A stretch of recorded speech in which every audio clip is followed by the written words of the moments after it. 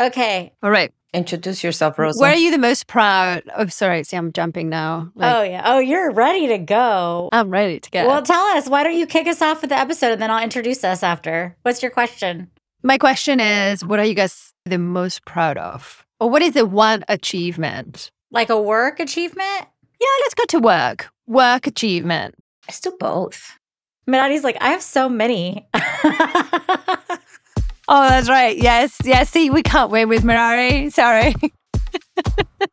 Let's make everybody feel bad about themselves by starting with Dr. Minadi. Oh my gosh. Okay, so I'll pick two. So the first one, obviously being a doctor, it's a huge achievement for me. But honestly, my biggest achievement was being able to have the courage to do something different and unknown.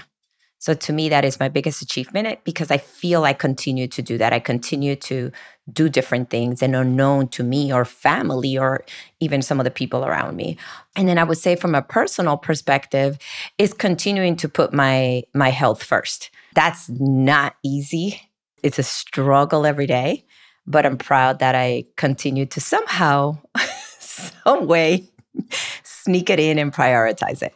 Love it. I think personally, my biggest achievement has been a continuous journey of self-reflection and working on myself through getting coaching, reading books. Right now, I'm taking a course about all the positive thoughts and all the negative thoughts and how to navigate the world. And it's a lot of work to work on yourself. And then from a work perspective, I think definitely going out on my own.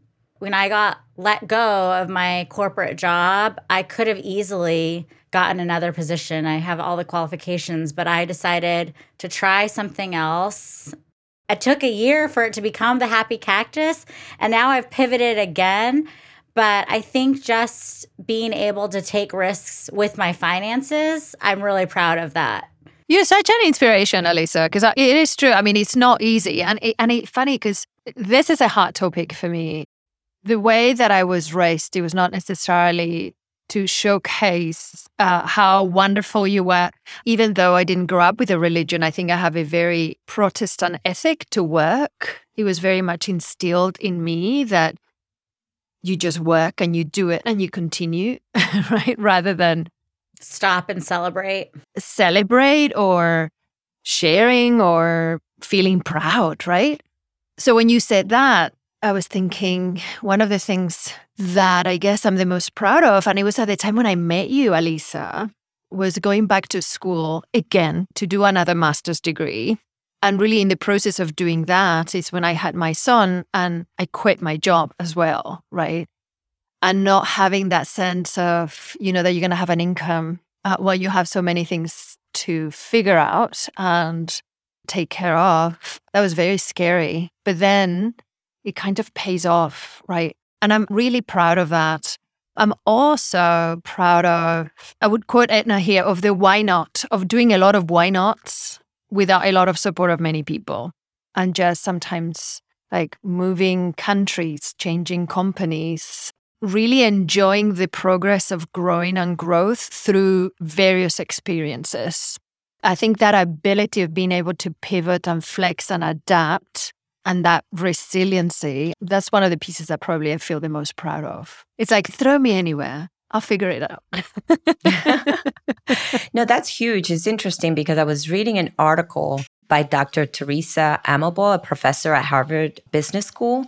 And one of the things that she mentioned is how important it is to celebrate your achievements, even if nobody else is celebrating them for you. So that intrigued me to read on.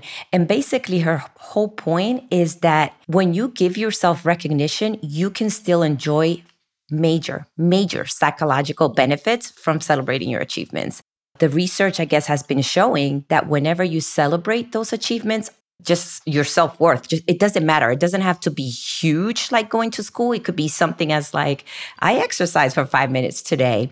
Your brain actually takes those feelings and it helps you accomplish more because it becomes almost like an addiction. Ooh, I want more of that. You're rewiring your brain. Yes, you're rewired. Yeah. Absolutely. And especially because our brains are, we are taught to look at problems. Well, your brain is kind of wired that way, right? For survival reasons. But being able to not wait for somebody to celebrate your achievements is huge. Just reminding yourself, you know what? I had a rough day today, but I still made it. That's a huge achievement that still tomorrow will help you get up and go forward and have bigger successes. It's interesting putting it that way, right? Because I think we talk amongst ourselves quite a bit around how you start your journey for change. And we always say, well, just put one foot in front of the other and see where, what path you carve. But what you just said is that if that within each step, you don't celebrate the micro achievements, even if they're to the eyes of anybody else, they're not that important, but they are for you, then that helps you and propels you to take the next step that at the end of the day will build that yellow brick pathway to achieve your goals or the vision that you have for yourself. I like that. I like that quite a bit. And as you think about from a multicultural women perspective or, just a women's perspective, women are not typically recognized for their achievements, whether it's at work or even in their home, right? We do a lot of things that are taken for granted just by society itself. So making it even more critical for you to own your power by complimenting yourself. The positive thing about it is you don't have to wait for anybody else. We all know how difficult it is to receive compliments at work. So start giving them to yourself. Change your narrative. Own it.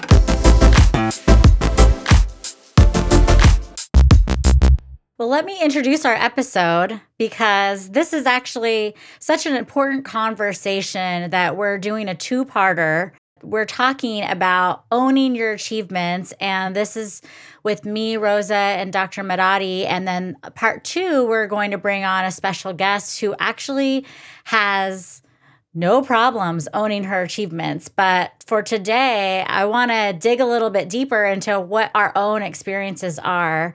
And I am going to have us introduce ourselves because I think that's a part of owning our achievements. No, honestly, it's so hard. It is so hard for me to talk positively about myself or just to say some of the things that I've done. So, Rosa Santos, I am a mom. I feel very proud of being a mom.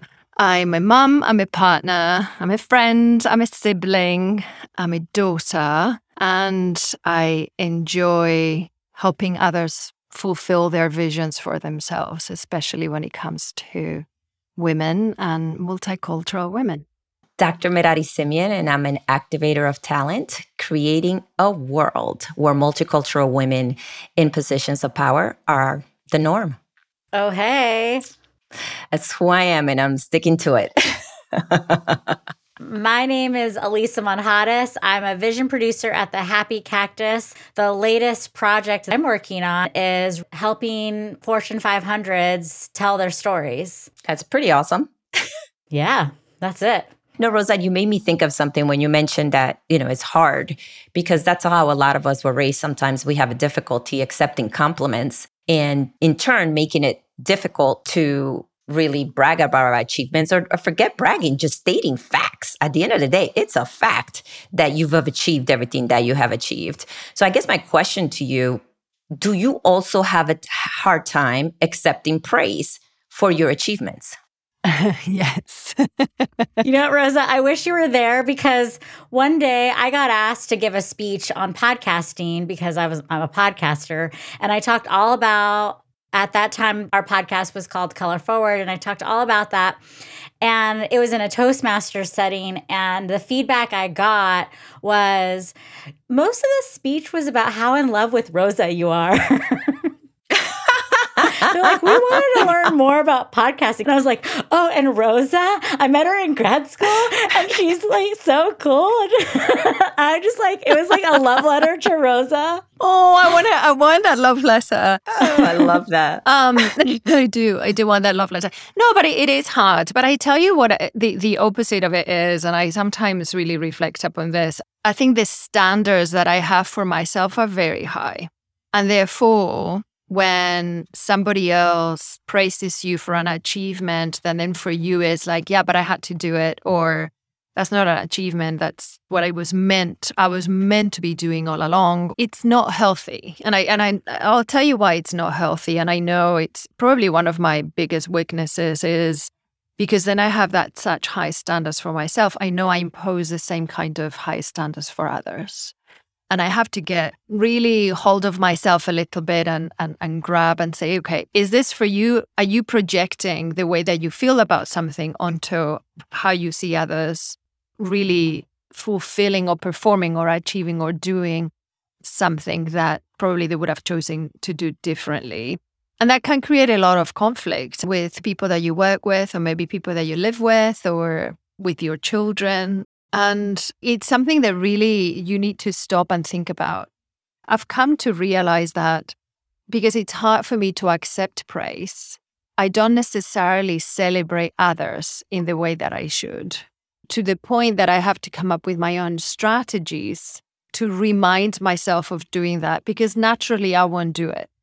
And then I can come across as being either cold, or that I don't care, or I don't see what others are doing.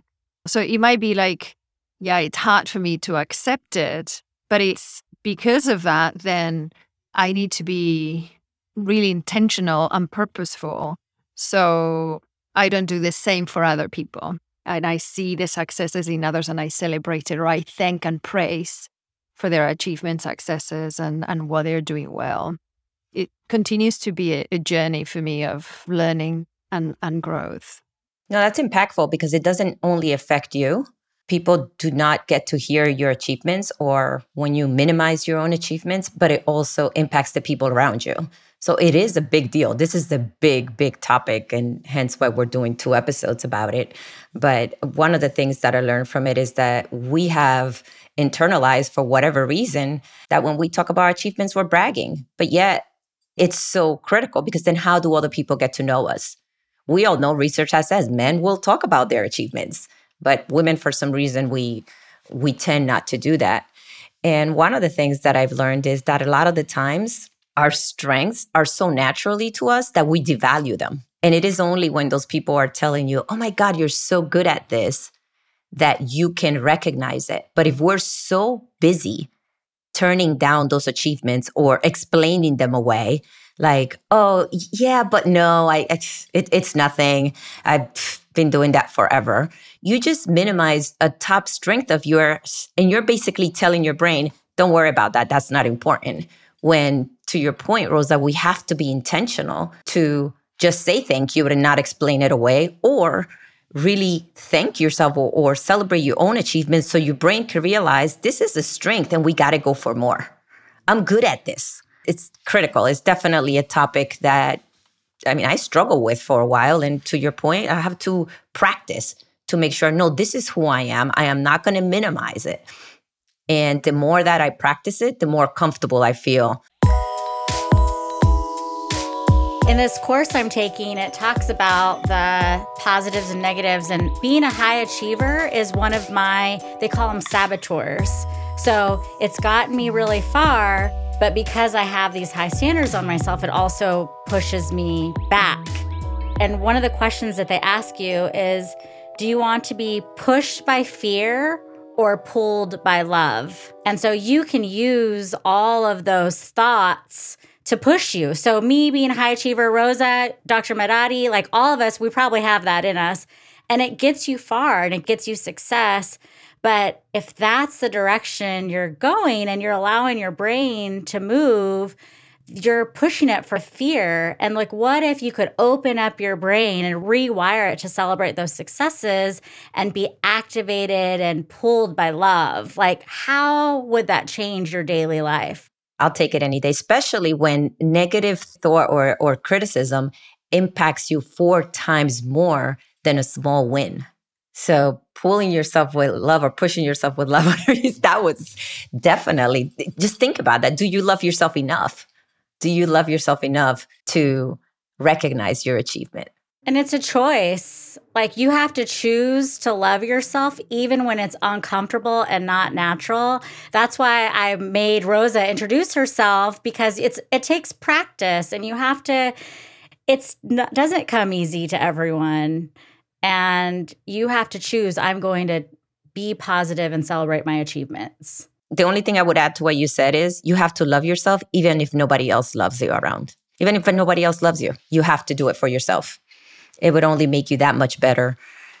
And it also may make you that much better to be around because you will be more positive. What that is actually made me think is, especially in this era of the pandemic and generalized burned out, and also especially for those who have very high standards and they don't take the praise easily or the breaks easily, right? I think it can get into a very downward spiral in which sometimes it might be really difficult to get out from. So I think what you guys are saying is critical. It really is critical. I think you said something, Alisa, as to like, oh, it comes easy to me because I've been doing this for years. That means that you do that plus 4, 5, 10 other things, right? On top of everything. And then you move and you continue and you continue and you work and we are. And then that doesn't mean necessarily that it's going to bring you the rewards that maybe you are expecting because you're working so hard and so much, because for you doing certain things comes so easily, right? Rather than recognizing, you know what, that is very important. I've made this happen and therefore I need a break from it till I move into the next thing. Or I need to take a risk and break through to do something else because I already ticked on this one, rather than, to your point, guys, capitalizing always on what it might be your strength, may come easy, but it may not give you the rewards that you are looking for either. If I don't speak up for myself or if I don't celebrate my achievements, the world is not, because we already know the reason why we started this podcast is because multicultural women voices are not heard. Their achievements are downgraded or not even looked at. So if we don't do it, then who? We have to be intentional. We have to fight for ourselves. We have to fight for our achievements, and we gotta celebrate them. Because at the end of the day, we're doing them. We're getting them. So let's have a party and celebrate our achievements.